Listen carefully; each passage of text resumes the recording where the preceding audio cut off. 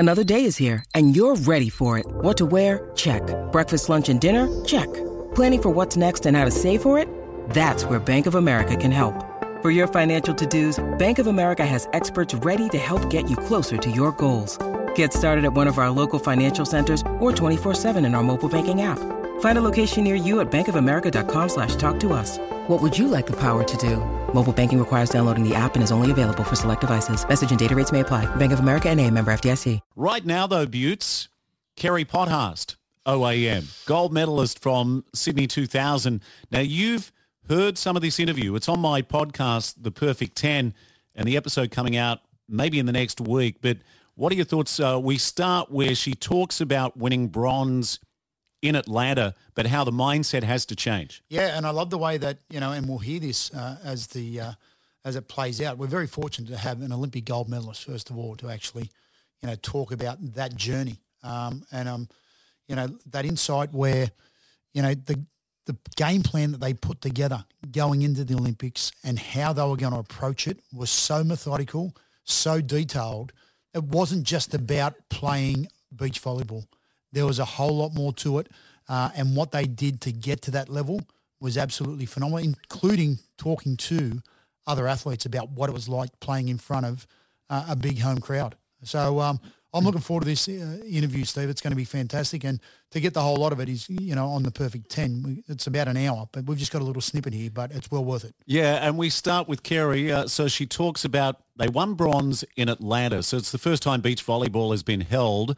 And they were playing so well, but I asked Kerry, did she feel like they could have gone back-to-back in both Atlanta and Sydney? You kind of have to have those moments where things are in your control or in your grasp, and then you lose them or you fail to reach a goal, and that just gives you the learnings that you need then to go forth and get the one that you're probably destined for, which is how it felt for us. So coming off the back of Atlanta, I mean, obviously winning a bronze is pretty special because you lose the semi and then you win your last game and you're standing on the podium. So bronze medalists are often happier in our sport than the silver medalists. Yeah, because you've come off with a win, right? So coming off the back of Atlanta, we'd learnt so much, and we knew that the missing piece was not necessarily just going to be physical or strategic, which we still worked on all the time. It was really going to be about the mental side of the game. So within a couple of years, we got a success coach on board. Natalie met him. We had a little time apart, Natalie and I, because we got a little bit cocky about having won a medal, and we thought we were great, and we started to blame each other, and then we looked around for different options, and I decided I wanted to play with somebody else to give it a go, and that worked well on the court, but off the court was really difficult. We just didn't gel at all personality wise. So Natalie and I got back together, and then when I got back together with her, she'd met our success coach already. His name is Kirik Ashley, and she brought him on board, and he made the difference for the last year and a half leading into the games, really helping us with that belief. Yeah, wow, what an answer. What kind of things did he implement to change your game?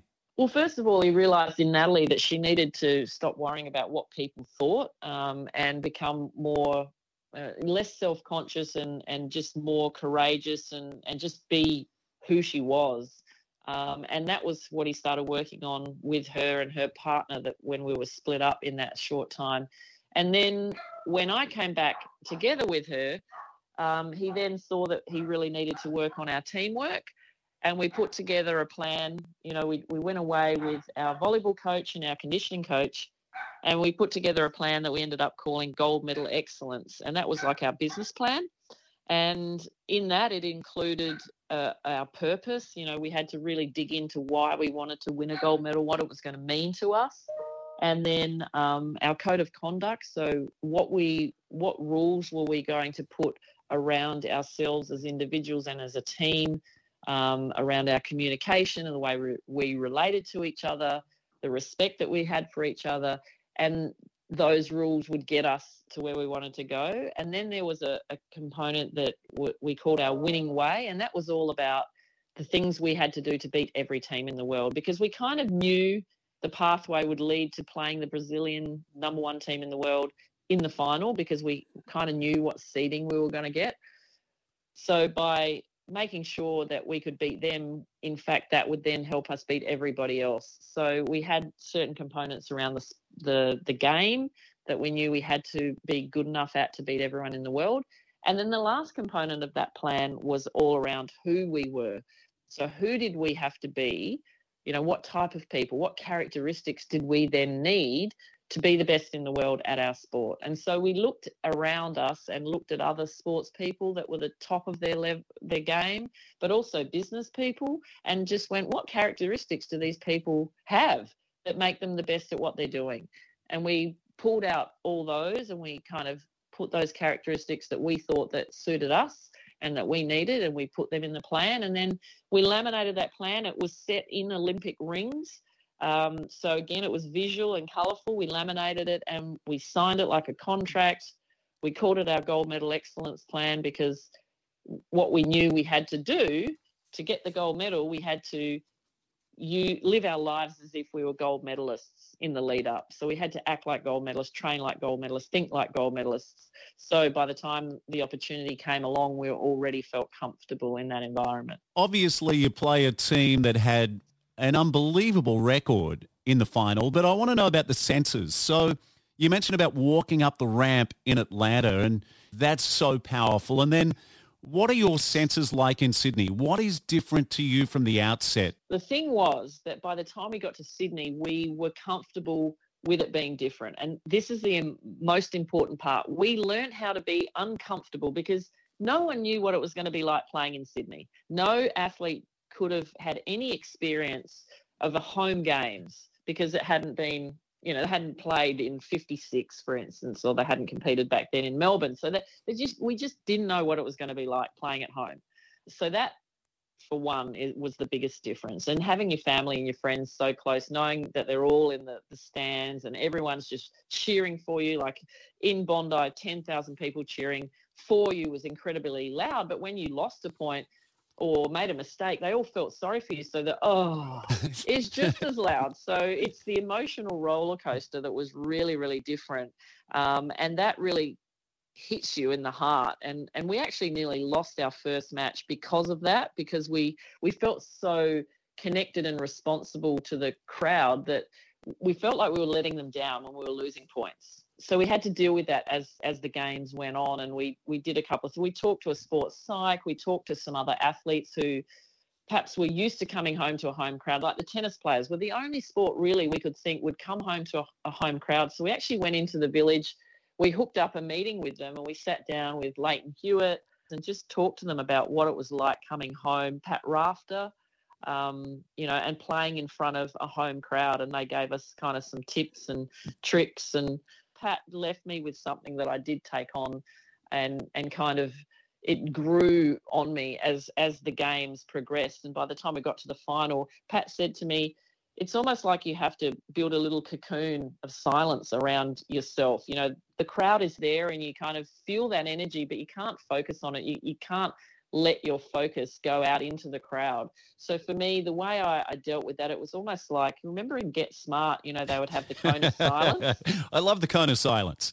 And that was kind of like the cone of silence. I hadn't really named it. I hadn't thought of it like that, but I started to be able to just kind of sense the crowd, hear the crowd, but not really tune into them. And I was just tuned into Natalie. I really came together with Natalie, and everything was just on our side of the court, and I was also connected to what was happening on the other side of the court. I didn't know where my family was. I didn't know where the coaches were, because we're not allowed coaches on the court, so they're in somewhere in the crowd. I didn't know where anyone was sitting because I was so focused on what was happening in the court. So when I watched the video of the last point landing out, I served a big serve. They weren't able to control it. It was going over on our side. I chased it to the sideline. And as that ball was landing out, Natalie was screaming towards me, as in saying, yelling out, leave it, or it's out or something, because she knew it was going out. But I kind of just instinctually went to it anyway. I let it drop. And at that moment that it dropped, I dropped to the ground, and it was like that cone of silence that shattered all around me. And I could hear literally everybody screaming, and Natalie was on top of me, and it was just like my senses just came alive. And I stayed on the ground for a bit, and she's kind of saying, get up, you know, celebrate with the crowd. And I was almost too scared to look up because I knew everyone was looking at me. And I still have this sense of being, you know, I'm not really comfortable with being the center of attention, to believe it or not. But I had to become comfortable with it. So the moment that the game was finished, I wasn't comfortable there for you know, a few minutes until I got up and, you know, and realized what we had achieved. And, you know, then I relished in it and absolutely loved it every moment. Yeah.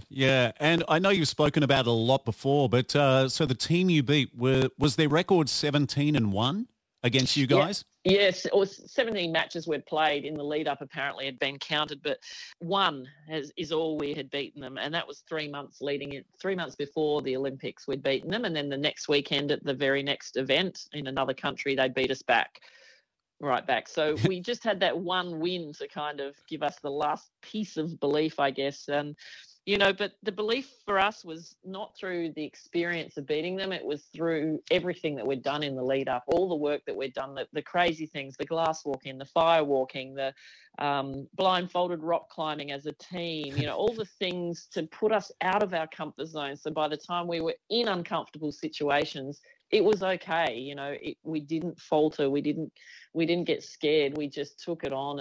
And the Brazilians were leading the whole entire, like, we played a best of 3 sets. We won in the first 2 sets. They were leading both sets by a big point lead, 4 or 5 points. So we just had to kind of keep digging our heels in. And it was almost like there was a moment where the Brazilians, you know, they're winning, they're celebrating, they're feeling good. You know, they know that they're probably going to win. They're thinking that they know they're probably going to win because they're the best team, you know, on paper, and they've beaten us so many times. But you know, then these Australian girls just kept on coming back all the time. And you could almost see on their faces at one point, it was like, when are these girls going to give up and let us win?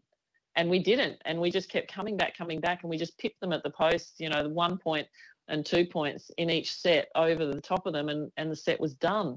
And I think they were in a little bit of shock for a while. They just didn't really know what happened. Whereas we just never let it go. We just went, no, this is what we've been working towards. This is what our mindset has been telling us, that we believe we can do this, and we're just going to keep going. We're not going to stop. We're not going to just believe that they're the better team. This is our day. And the funny thing is, a couple of days after that, we were being interviewed by somebody, and the journo said, did you sleep much the night before the final? And Natalie said, no, hardly slept at all. And I looked at her and said, oh, God, I didn't either. But we were both trying to stay quiet so the other one would get some sleep. But we were so excited. You know, we weren't worried. We were excited this time. And the journo asked Nat and said, well, what were you thinking about all night? And she said, I was practicing my victory speech. And I just gasped and looked at her and said, so was I. So we were both lying there thinking about what we were going to do after we'd won the gold medal. And to me, that just showed that we were in a place of absolute belief. There was nothing that was going to rock our belief that day. For our listeners who haven't seen volleyball, what speed do you serve at? I'm sure you've been clocked on the radar gun. Yeah, I was the fastest server in Atlanta, the first Olympics at, I think it was 84 maybe, or 82 kilometres an hour. And then I upped it by Sydney, I think it was 85 or 87, one or the other, I can't remember now. But I was definitely the fastest server of my time back then. And that was most definitely one of our weapons. And I served an ace in the second to last point. And then I thought, I'm not going to back off the pressure. I served an ace down the line, like on the line for a winner. And then I thought, no, I'm going to just reduce my risk a little bit, and I'm going to go through the middle of the court, but with the same pace. And so it's that thought and it's that confidence at that point, at a match point for a gold medal, to serve just as hard but with a little bit less risk. Those decision-making things, that can only happen when you have that belief. And I was just so calm in making that decision, and that's why I was able to execute it. Can you describe in 25 words or less what it's like when you're standing there on the dais, arm in arm with someone after winning a gold medal at the Olympics? And let's not forget, you know, the Olympics, I think if you go to the notes, they were first held 776 BC to 393 AD originally, and mostly Greek soldiers were involved, but anyone could take part. And it was the best of the best. And you're part of an elite club of people that reach the pinnacle of sport. What is it like when you've won a gold medal and the Aussie flag is being raised? I can only imagine. In fact, the hairs are standing on end at the moment. What a moment to celebrate with someone after years of blood, sweat and tears.